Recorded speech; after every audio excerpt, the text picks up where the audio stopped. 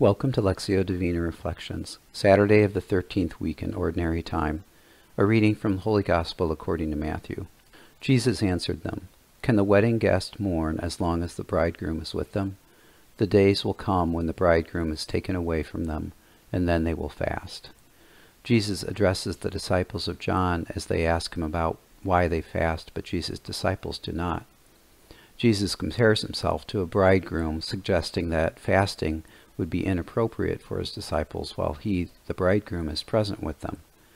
But a time will come, Jesus tells them, when the joy of his physical presence is no longer a reality. Then they will fast. Jesus also uses the analogy of a new patch on an old garment. The newness of Jesus' message requires a fresh approach, not merely patching the old ways of doing things.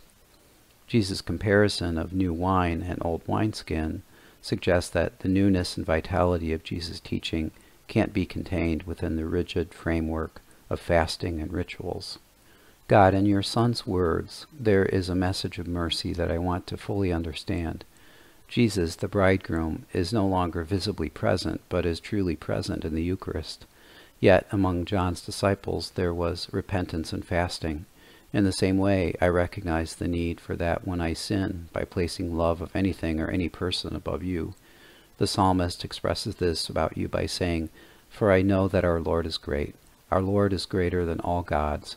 All that the Lord wills he does in heaven and on earth, in the seas and in all the deeps." Lord, give me the grace to recognize and receive your mercy through the sacraments of reconciliation and the Eucharist. Stay with me today, Lord. Help me call you to mind throughout the day, remembering your mercy. Glory be to the Father, and to the Son, and to the Holy Spirit, as it was in the beginning, is now, and ever shall be, world without end. Amen.